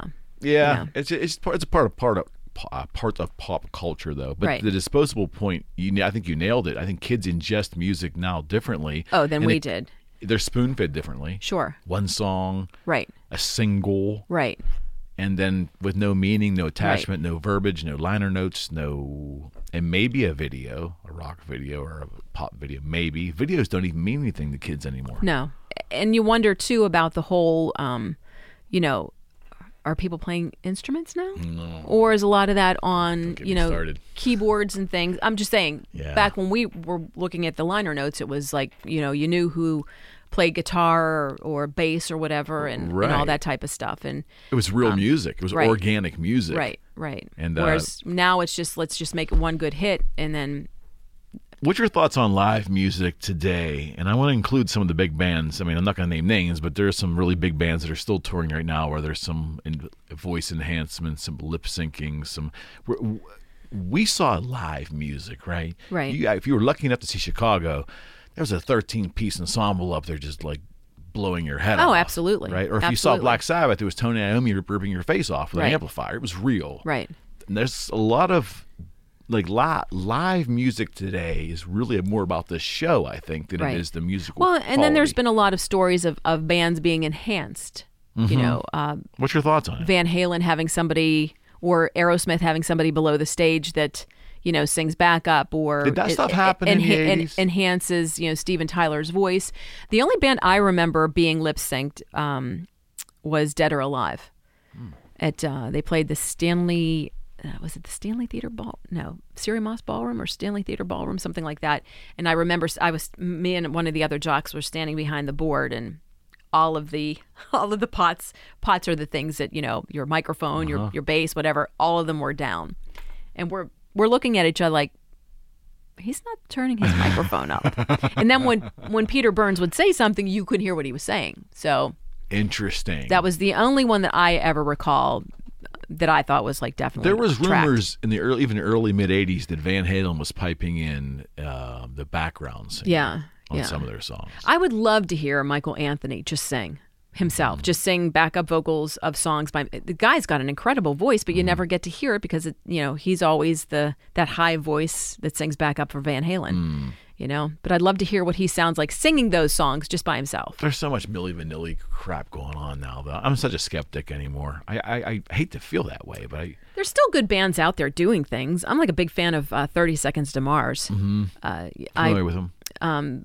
They years ago, I was cleaning the house and I was watching some concert on TV from somewhere, Ireland or something like that, and I'm watching, and Jared Leto's got this pink mohawk, and I'm like, wow, this guy can really move a crowd. And the next thing you know, he jumps from the stage to the top of a gate, like a fence. And Okay. I mean, could have impaled himself. Yeah, and I'm yeah. like, whoa, Nelly. And then the next thing you know is he jumps into the crowd and they're passing him all around, and right. he's really dynamic on stage. And I'm Right. like, that's pretty good. Well, then I can't tell you how many times I've seen them live. I've it. traveled to see them, Got and it. I'm like, wow, they're impressive. They're very impressive. They're a great live band. When you first saw Stave diving, I'm guessing you were. I'm guessing it had to be you were one of the first folks to probably see it in Pittsburgh, based upon the station you were working with and music that you guys were promoting. I'm guessing late '80s you saw it. Yeah, probably about Mosh pits. That yeah, kind of thing? 87, 88, around there That was somewhere, early. 86, something like that, maybe. What was your thoughts on that? Did it move you? Did it frighten you? Did it do anything? It was just like, wow, dude, you're crazy. Because what happened, I would be that person that jumps off the stage and everybody would move aside, that would be the fear I'd have. face too. plant it right onto the ground. But that was something different to me. Yeah, it was That different. It was like, it created energy. And then now they do like the swirl where they all like Yeah. smash into each other. I've never been a part of a mosh pit, I will say that. But Yeah, I haven't Yeah. either. Been uncomfortably close a few times, but do you remember music getting angry at all in the early '90s? Did you ever view it as being angry? Bands like Pantera, just really aggressive rock where it would ever bleed over into the crowd. Did anything that ever disturb you at all, or is it pretty much just a rock show? no, to me, it's a rock show. I mean, every band had their, I wouldn't even say angry. Music is music, and sometimes if you're angry, it seems angry. Okay. If you're sad, it seems sad. Yeah, I get it. So The only reason I bring that up is I was a fan of music, and then I ended up working in the guitar business, and then having artists with different flavors. Dimebag Darrell of Right, of Pantera course. was one that we worked with at the tail end, the very end of his life, unfortunately. right. And that opened me up to that fan base. But I had seen Pantera years prior, opening for Sabbath in '99, I think. Right. And I had never seen anything like that. I'd never seen what looked like an angry, aggressive crowd. Oh yeah, of course. Yeah, I see what you're saying. And I was in a PNC box watching the show, so I was Right. safely away from it, but I Sure. was really like, wow, music? That's not a Kiss crowd. Like the Kiss shows from the couple of years prior did not look like that. Right. These And- were younger kids, and while really aggressive. While they may be angry, I will honestly say this, that I would rather be hanging out with that type of crowd than somebody at an Eagles show or Fleetwood Mac. Okay. Simply for the fact that some of my worst concert experiences have been with those types of bands. Not people that are enjoying the music. It's somebody that has had way too many beers at the bar before walking into the place, and they get loud, they get obnoxious. Got it. I think it was Fleetwood Mac. Somebody kept hitting me in the back of the head, like they were drumming, and it kept hitting me. I said, "Hey, 3 times, turn around, dude. I know you're having a great time. Yeah. That's fun, but Yeah. can you stop hitting me in the back of the head?" Well, then I said it one more time. I will have your ass tossed out of here. I'm like, do you see me drinking? No, I'm not drinking. So I'm not having the problem. You're behind me. And he was just like, Yeah. a lot of people just like want to fight, or they Really? want to talk. That drives me nuts. Seeing James Taylor at Star Lake and these 2 gals talking in front of me like, what a bad day they had at work because their boss is an idiot. And I look at my husband, I'm like, I can't handle this anymore. And he says, "Do you want to leave?" I'm like, "No." So I Right. grabbed my ticket. I tapped the ladies between the shoulders. I said, "Hey, ladies," I said, "I don't see your name on the ticket. So if you're going to continue to talk, why Chris, don't you that's go grab great. a beer and talk back there? Because great. I paid to see. I mean, you're paying an Yeah. exorbitant amount of money Yeah. to see artists anymore. Yeah. I want to get my money's worth. We're not paying $8.75 like we did back in the 80s. You know, I mean, concert tickets add a zero to that 18075. You know, Right. They're expensive. But the crowds are different in that way too. Like when we went to a rock show years ago, you probably wouldn't have had that problem. Oh, once in a while you'll see someone drink too much. But the Right, point was right. they were all really there to enjoy the show. Right. Now, Now- it's an event, something to Or do so- on a or- Thursday night. I got yeah, free tickets. or to be seen there. Yeah. Like I find that a lot of times back in the 90s with some hockey games and stuff. That's it's like, interesting. is anybody Okay. paying attention? Okay. You know, I mean, this guy is singing "Fire and Rain," and these two are yakking about how bad their boss treats them. I'm like, Yeah, I don't like to that's be. really I don't like interesting. to be that person, but You'll be that person when you need to be. well, show respect to the artist. Nothing Absolutely irritates right. me more than when somebody's singing a song and people are yakking. Oh gosh, that drives me. Show some respect for the artist. This is going to sound really off kilter, but I experienced that, and from that moment on, all the concerts seemed to be this way for me. I took my grandmother. No, I took a friend of mine to see Frank Sinatra's last show. Wow. And I'm saying it must have been like 94 or something. Right. And we got really amazing seats. And I just wasn't the biggest Frank Sinatra fan, but I wanted to see it. Sure. Right? But I looked around and people not paying attention. And there's the man struggling to get through it up there, right? With his monitor. It's quiet. Yeah, exactly Yeah. right. I think it was 94 maybe. Yeah. But I noticed the people around us, and we were in the round. I was in the round. It was low.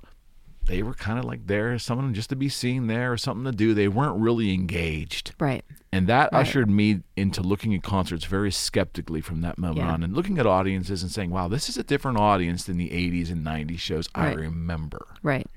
And Right. now really it's that way. Yeah. It's when I go to see a show, I'm there to watch the band. I can't tell you how many times even if I got free tickets with working in radio, have I ever walked out of a show? I stay till the end. Mm-hmm. But when people are disrespectful, that bothers me. 'Cause Yeah. it's just, especially when it's James Taylor singing "Fire and Rain." It's like, come on, can you just pipe it down a Yeah. little bit, And I'm nice. I'm like, hey, ladies, shh, 4 times. Okay, now I'm mad, So but, Yeah. You mentioned like drumming and hitting your back, and I just remember going to pretty much any Rush show and just Oh, of looking to course. see them I would- air drummers, right? I It's would have crazy. expected that at Rush. You want to beat me in the back Not of the head Fleetwood thinking Mac. you're Neil Peart, that's fine, but not Fleetwood Mac.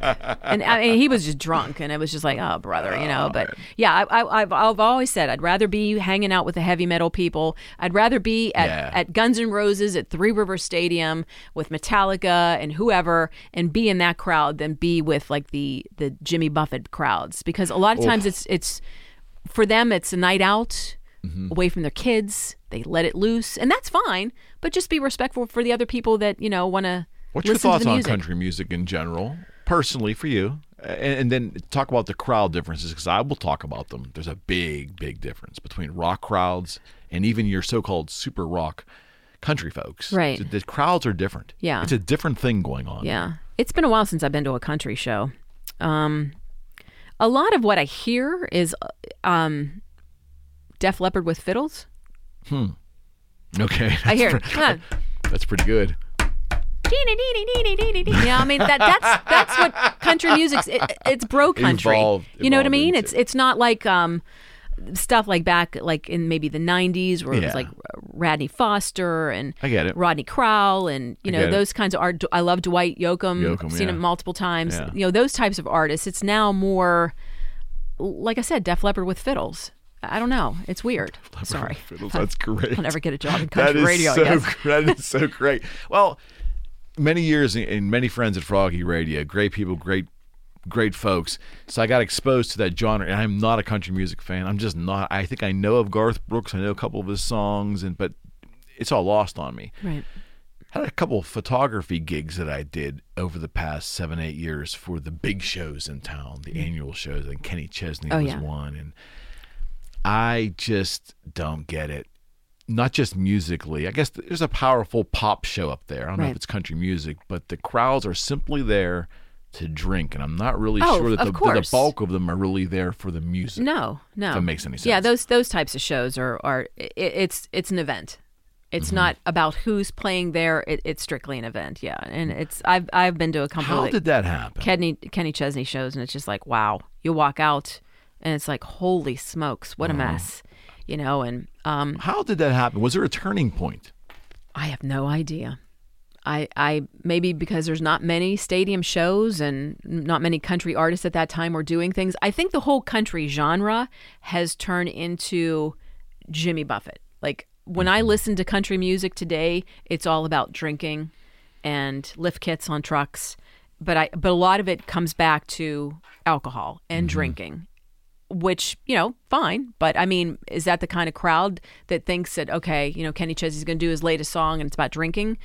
It seems like a lot of the artists in country music are doing that. Yeah. And and I give Kenny Chesney credit because he jumped in on a fan base like Jimmy Buffett's fan base and kind of took it along and made it something very big and very successful for him. Yeah, Garth Brooks to me was palatable when he broke. I mean, it was poppy, but it was like it seemed like there was a rock beat to it, almost like. Well, he'll be the first person to tell you, loved Journey, loved all those bands. And the first time I saw him many moons ago, it was like a country show with all the rock country gizmos. Kiss. Exactly. Yeah, exactly. Not without the makeup, but I mean, it had the fireworks and all that stuff, and the big sound and a cool stage where it wasn't just he was working behind the stage, like Journey would do or whatever back like on the Escape tour where they had the railing, and so they used the entire venue. It wasn't just not selling the seats behind. Right. He took, I think, what those elements that made rock concerts so cool and why we love them so much, and he implemented that into the country music. Okay. And people ran with it. And probably had never seen anything like that before. If you weren't a fan of rock music, but you loved all country, and that's who you grew up with, but you've never seen a rock show, well, just imagine wow, this guy is amazing, right? It was probably smart on absolutely. brilliant on his behalf. Absolutely. What are some of the greatest live performances you've seen in this town? Oh gosh, there's been a lot. Tommy Conwell and the Young Rumblers at Graffiti. Okay. What year would that have been roughly? Mid era. 84, 94 maybe, somewhere around there. Okay. He duck walked on the upper level of Graffiti with his guitar playing. And he just blew my doors off. Wow. He was so good. Wow. So good. They were just they were like a garage band, like just like a fun bar band, but he was amazing. Guns N' Roses opening up for Aerosmith. China Crisis, that was an alternative band. Okay. Julian Cope and Susie and the Banshees were one. Of course, the first time I saw David Bowie was like, wow, that was spectacular. Chicago, that was my first concert I ever went to. What era of Chicago was that? Was 1977. Oh, okay. And that was a couple months before Terry Kath passed away. Yeah. And I remember so many things about that show. It's my first show. I'm so excited. I smell pot, and I'm like, "What is that? What's that smell? It smells like burnt rubber or burnt rope or something like that." My sister's like, "Just never mind." And that's great. I just remember them coming out, and he was spectacular. What a great guitar player, a fabulous guitar player. Them being extremely good. Seeing Daryl Hall and John Oates for the first time in 1977. And I've seen them. Rich Girl tour or something. That was the era they sang. This would have been bigger than the Both of Us tour. So that would have been like 96 maybe, something like that. Okay. And seeing them for the first time, and this is no lie, this summer would have been my 60th show with them. I've traveled everywhere to see them. Yeah, I'm a big Daryl Hall and John Oates fan. Obviously so. Most people know that. Daryl Hall's voice is unbelievable to me. Yes. And did you know he was up for the Van Halen gig? I did not know that. Yeah. That would have been interesting. Yeah, between Dave and Sammy. They made the right choice. Yeah. I think. Yeah. For Van Halen. Yeah, so I'm trying to think. AC/DC, first time I saw them, I thought they were pretty incredible. There's so many bands, and like I say, when I watch somebody, I try to take away something that, maybe I'm not a fan of their music or their looks or whatever. Ronnie James Dio, first time I saw him, was you dug Dio? Oh, absolutely. Yeah, absolutely. What a voice. Not just a voice, but, Twisted Sister opened up for before him, and Dee Snider comes out and it's F you, F you, F you, F you, the whole thing. And then Ronnie James Dio comes out and it's my friends. And I was like, wow, that's pretty cool. And then I got to meet him and he was just such a nice guy. Such a nice guy. What a voice though. Like, oh yeah. I think I and I mean he's all of 4'11", really tiny, super tiny. I think I snuck into the Heaven and Hell tour for Sabbath when I was like 14. Yeah. And I'm like, because I want to see who this guy after Ozzy was. Sure. But man, The Last in Line was the song, his first or second solo record, I think. Right. That album, The Last in Line, right? Yeah. Unbelievable pipes, though. Oh, gosh, yeah. And when didn't even need that microphone. I mean, you probably would have heard No. if Mike got cut, you probably would have heard him. But just knowing how tiny he is and how small and what a voice that comes out of that. Yeah. You know, obviously seeing your first Kiss show. The first time I saw Kiss, that was without the makeup. So that was a little weird for me because my husband's such a huge fan. Yeah. But Was it the Civic Arena? Like, was it? no, I saw them first at the Stanley Theater. Yeah. I remember that Yeah. show so clear as a bell. And I kept saying to myself, it's kind of sad it's a band this big is playing in this little hall. Yeah. I remember saying that to myself. Oh, sure, absolutely. It's like The Kiss stand was on the floor. Like, the Kiss sign was not elevated. Right. They set it on the on behind the drums. Drums, right. Remember, Yeah, I is do that remember memory that. right? Yes.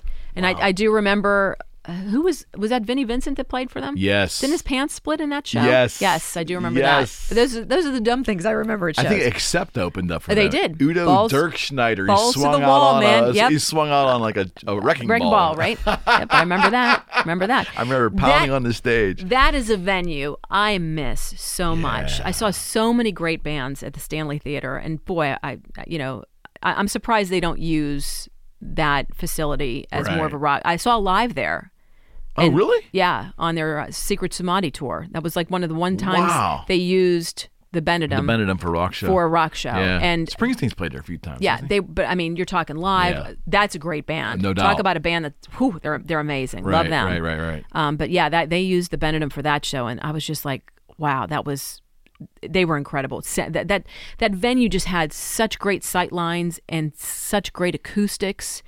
Yeah, I miss that. That Kiss show in '83, it was March of '83, and I remember, like, I could see it was so freaking loud in there. I remember I looked like there was parts of the plaster falling off the ceiling. Loudest show you've ever seen. I'll interview you know.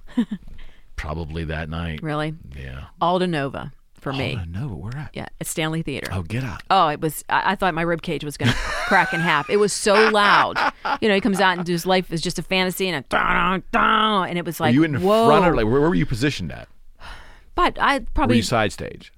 center stage, maybe 10, 12 rows back. Is But that it how was. you do it even when you work gigs? Like when you, let's say you go up there and you talk before the show and you're working. Oh no, I was in college. This was a college show. Okay. But I mean, okay. it was. I mean, people were leaving. Because it was so loud. It was so loud, and I'm like, oh my god! Yeah. And I wear earplugs now to every show. Yeah. But I remember my husband going back to the sound guy and saying, "What are you doing? You're gonna Something's wrong. Something's wrong. He's way too loud. I mean, it literally hurt your chest. It was gets terrible. scary a little bit. Absolutely. Yeah.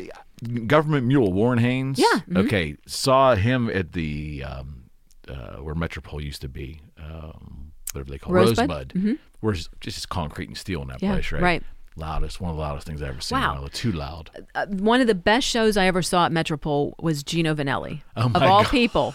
And I swear they took Why? Why was it one of the best shows you ever saw? all day to get that sound just impeccable for Okay. him. Because I went in there like, oh, I love Gino Vanelli. Yeah, what a place But like, to see a show. yeah, it's like, it's gonna because the sound just bounced off everything because of like all the metal and stuff. But they must have worked all day on that. He sounded fabulous, Really? fabulous.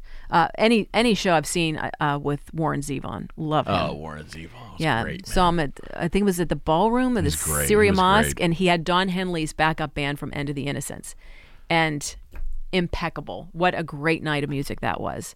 I mean, they were so good. The band was so good because a lot of times he'll just come by himself, play his Okay. piano, play guitar, Okay. whatever, or he'll have just a small group of people. Yeah. But he had Don Henley's band from the End of the Innocents album. Wow. From Don Henley's tour, and oh man, they were just incredible. What an incredible night of music. I had two really wonderful shows. They were embarrassing for the artists because no one came. Oh. It was junior era. Do you remember the Joe Walsh show of '90 at the Syria Mosque basement? I think it Yes, was. yes. No He was one showed. hammered. Oh, he. The opening act was someone related to the Eagles who went up and did acoustic. Did you I'm gonna peg your memory now? Do you remember who that Don't was? remember who that It was a was. songwriter for the Eagles who was touring with him. and was actually performing some acoustic, and it was say wonderful. J.D. Souther, but I've never seen It J.D. was Souther. wonderful. Yeah. But was he hammered that night? Because If it's the same night I'm thinking, we went backstage to meet him, and he put his head down on the table. the Confessor tour. No, that would have been years later. Didn't talk to prior. anybody. Really? And then his manager kind of came in and looked at all of us, and we're all like, "What is the?" Honestly, his head down the whole time, and he'd mumble a couple things, and then he got up and left, and we're all like, what just happened? And then my husband saw him at. If I'm thinking this is the same tour. My husband saw him at Farm Aid Okay. in Indianapolis and saw him walking down the street and says, "Hey, Joe, Pittsburgh. Last week or a couple weeks ago," and he turned around and goes, "Ma'am, I'm really sorry," and just walked away. Is that what he said? Really? He's like, So I'm really sorry. 'Cause he That's signed funny. a poster for us, and That's the poster funny. is him with like long hair, and it's very yellow looking. Okay. And he made some comment about, "Well, I'm really jaundice," and he signed it, and then he put his head down, and everybody's like, "What is going on here?" Yeah, very bizarre. Christy McVie came solo too. When never saw her when solo. she had left Fleetwood Mac, and I think it was a Syria Mosque, and I think 210 people showed her. So it was, but she, to her credit, ultimate professional. Didn't cancel the gig. Went through, played the whole Sure. thing. It was great. I mean, it was you know, great. It was great. Those 210 people paid to see you, so Yeah. unless it's something where you're losing a ton of money, and if you don't cancel it, it's going to be bad. Go on with the show. Yeah. I mean, I've seen Joe Perry come out on stage with the Joe Perry Project and lean up against the Marshall amps with a cigarette in his hand, and the cop came out and wrote him a ticket right on stage because you're not allowed. This wouldn't have been the Mancini's. Would have been. In the No, Rocks. this was Okay. I believe at the Syria Mosque Ballroom. Okay.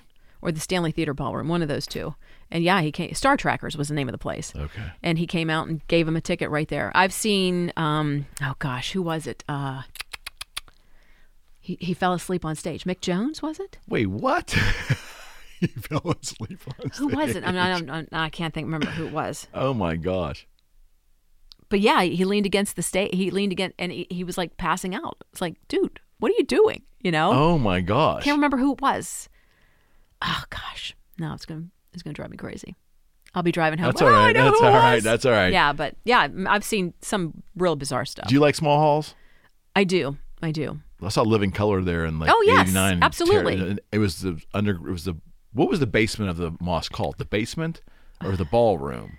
What was it was Star Trekkers was the Stanley Theater Ballroom, the basement of the ballroom, they made it smaller. Okay. And then it was the Stanley Theater Ballroom. I was at that show. I was actually backstage, like kind of off to the side of the stage when Corey Glover wore those bodysuits, those The crowd surfing was body. insane. Oh, it was. It was insane. And I remember him coming over, and he wore the high tops kind of undone, and he kicks his shoes off, and he looks at a gang of us from the station. He goes, "Watch this," and he just starts running towards the end of the stage, and his stage guy just did this and catapulted him with one foot up into the crowd. And it was just, talk about stage diving. That was like, and to see that from my angle was like, wow, dude, Yeah. you could have broke your neck. That band was a force. Oh, yeah. They were a They were force. really And they good. opened for the Stone Steel Yes. Wool Tour. Yep. And I think the venue there, or the stadium, you lost a little bit of Oh, yeah. of their power. Right. I mean, they were good. They were really good. I think I agree with Joe that. Perry played his first time, I think, at Mancini's. Might have with been. the project. Yeah, that Yeah. was, but that wasn't. I saw Queensrÿche at Mancini's. Yeah. In '84. Did Saw you ever see that? Pat Travers at Mancini's. Boom, boom, out goes the light. Yeah. Open for Rush. Remember that? Yeah. Yeah. Pat Travers. Yeah, Pat Travers. I saw him there, and then I saw him at the Icy Light Amphitheater, Oh my gosh. where I was in the front row, and he turns around and he says to his band, "All right, let's boom boom their little asses off," and then then he starts into boom boom out go the lights, and I was like, "Oh, come when a song has that kind of feel for an artist, you kind of look like, oh man, he hates playing this, If it's like, well, they pay, they want to hear, Yeah. I'm to the point now where Yeah. I would give my right arm to hear Hall & Oates come out and just play a bunch of eclectic stuff. No Maneater, no. Yeah. If I had the money Right. To hire them to do it. and hire them to just play, here's the songs I want to hear. I don't care. Just play anything other than your hits. I know them all. I would die happy, Because I always go to their. Everybody's like, "Why do you keep going to see them?" I'm like, because there's those times where they do pull out Well, sure. like 3 or 4 because songs. they get bored too, probably the same set list all Absolutely. the time. Sure. You know, I mean, you look at Springsteen, like he always mixes it up all the time. You know, I'm sure that does get boring for them to play the same stuff over and over and over again. That's always what I'd like to ask an artist, but I would never dare do that. Say, what's the one song you wish you would never have to play again? You know, that's kind of insulting, but I often wonder that. DVE went through a funky stage, I think, right before you got there. I'm a fan of the. To me, as a lot of my friends in the mid '80s, we didn't understand what was going on because the DVE we knew growing up was probably the same DVE you knew as a young person, which was Zeppelin and Boston and Foreign and all these bands. And then it was not uncommon to hear Phil Collins solo stuff in '84, or maybe Bruce Springsteen, which Susu Studio. Yeah, or She's an Easy Lover or stuff like that on DVE. And it seemed like DVE got their grip again later in the... Did you see an evolution there? Or did DVE just kind of go with what was the trend of music was in society? I know it's a loaded question, but it seemed like... And Hirsch kind of said, "Yeah, we went through periods of poppy eras." Every radio station does, because you're trying to get, you know, ad revenue. You're trying to make money. You want the better ratings you have, the more people you can please with whatever you're doing. That means you can sell that book if you're number one in the market. You can sell that to advertising agencies, and then hey, all these clients come on board because they're going to get the most bang for their buck. You know, that's pretty much how that works. So, you know, I think a lot of radio stations go through that. It depends on the program director. It depends on their vision, what they think is most important. It was just odd because at B94 you could hear the same Bruce Springsteen song that you could hear on DVE, and that was weird. I know what you're saying. This is DVE, you know, like right. And a lot of times that has to do with you know, the program director and their vision on what they think the station should be doing sometimes, you know. So maybe the X was a wake up call to DVE at that time. Was it, do you think, to some degree? Double X, you mean? Double X, I'm sorry. Oh yeah. Because the program director at that time would call me and, you know, try to, you know, get me to tell him what songs we were playing and stuff. And I'm like, I'm on the air. I'm like, I don't have time to sit here and chit chat. I think I know who you are, so, you know, do your own homework. Oh yeah. Do your own market research. Right. Yeah, I can't imagine how difficult that job had to be, being a program director. I'm sorry. An outsider looking in, that seems like an incredibly difficult job. No. And a good program director is at least somebody who's been on the air, you know, who's had, I think a good general manager, a good program director are people that have actually been a part of what it takes to be on the air. Okay. You know, because they have a better vision of what your job is like when you are on the air, and you know, we're the connection to the people that listen. We're the connection to the people that, you know, pick up the phone and call about a song that they don't like, or you know, like let's say for Christmas, you know, Baby It's Cold Outside. Now all of a sudden that's you know, well. It's been being played since the 40s. It's like now we're just paying attention to this, you know. But you know, but how you handle that caller and how you handle that person makes a big difference, you know, and how the program director handles it. If it goes above you just saying, you know what, I'll be sure to let my boss know that you know your concerns about this song or this promotion that we're doing or whatever. I mean, we did some pretty crazy stuff at DVE, you know. You know, what was it, like somebody getting pregnant? That was something that we did. I remember flying a listener we drove them in a limo to Cleveland to see Robert Plant, and then that person got to fly back on Robert Plant's private limo with Robert Plant back to Pittsburgh for the Pittsburgh show. How cool is I mean, we did a lot of really cool things, but you know, for some stuff, you know, maybe something we did was the Undie 500, for example. You know, people stripping down into their underwear and running around a bar, drinking milk, and people having to, you know, put deodorant on them or what. I remember. But I remember some stuff like that, you know, maybe people would be like, that's not very appropriate, you know, or whatever. So that's where the program director steps in and explains to that person that, hey, you know, here's why we're doing it. Whatever, you know. But I think when a program director has been on the air, or even a general manager has been on the air, they understand what our job is all about, and they have a better feel for it. Okay. What are your thoughts on radio going forward in the year 2020? What is the medium What Let's is say it? 2021. Yeah, let's just say starting in 2021. This year's a mistake. I honestly, Eric, I don't know. I don't know. Okay. I don't know. It's the business isn't what it used to be. Right. It's but then again too, we're talking about people and how they listen to their music and how they get their music, where they get their information from. Everything is on your phone. You know. Yeah. Apps, right? Right. Why do you want to listen to, this particular song or an artist that one radio station plays a lot of, let's say Taylor Swift or The Who or Led Zeppelin or whatever, when you can actually download an app and listen to whatever songs you want to, or listen to your own music on your phone or Sirius, the we satellite always had radio. choices, though, right? Radio fought through all of that. Right. It just probably wasn't easily accessible. You had a cassette or you had an 8-track player or whatever. Yeah. Downloading changed it, but it still took 20 years for it to get to this point Sure, now. absolutely. But with technology, that's where I think, while technology is great for so many different things, technology is, kind of putting throwing a real monkey wrench into radio, because they don't need me. Yeah. They can have somebody else do something from another city and voice track, and that's happening a lot, huh? Like yeah. these radio stations are broadcasting remotely, or their things are taped, or just sure. And there's a lot of people that are doing multiple radio stations across the country. Interesting. Yeah. So they're it's lost its personality maybe, or it's lost its I'd say personality or the passion. Okay.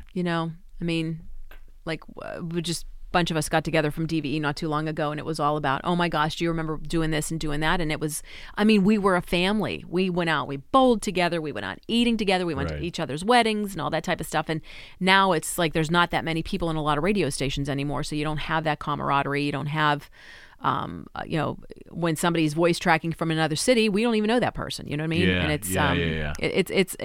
it's lost a lot of its technology's done that, right? Oh, absolutely. Like I said, for every good thing technology can do, when you first start in radio, at least when I first started, we were playing records. Yeah. And then it moved to unbelievable. Cassette, or not cassettes, CDs. Right. And now everything's on a computer.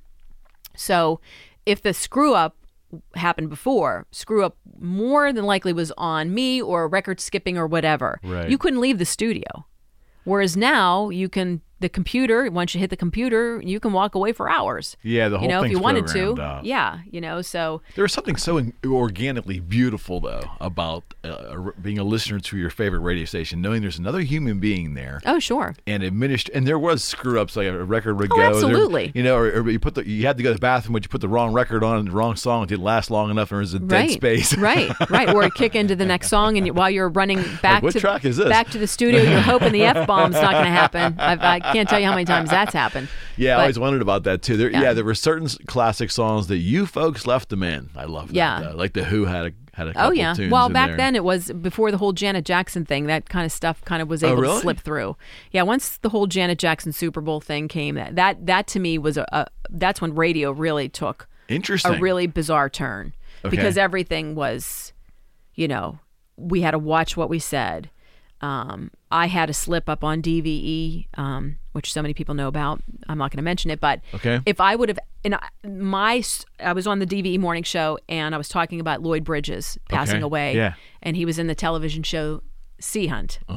And his name was Mike Nelson. So you do the math. But I wrote it on my script like that. That's how I wrote it, is what I said. And when I caught myself, everybody looked at me and was like, I was as red as that light over there. And I was like, oh my gosh. Aren't you guys on delay? And no, we weren't. No. There was no delay? No, we weren't on delay. 5 seconds or anything? No, Wow, okay. Not then, no. Okay. So, okay. But I wrote that on my script like that. I didn't do it to be funny. I didn't do Got it. it. I didn't do it on purpose. Yeah. I was mortified. Yeah. And then I go to like a week or two later. I mean, everybody's talking about it. Oh my gosh! I'm like, they're calling me at home. I heard you today.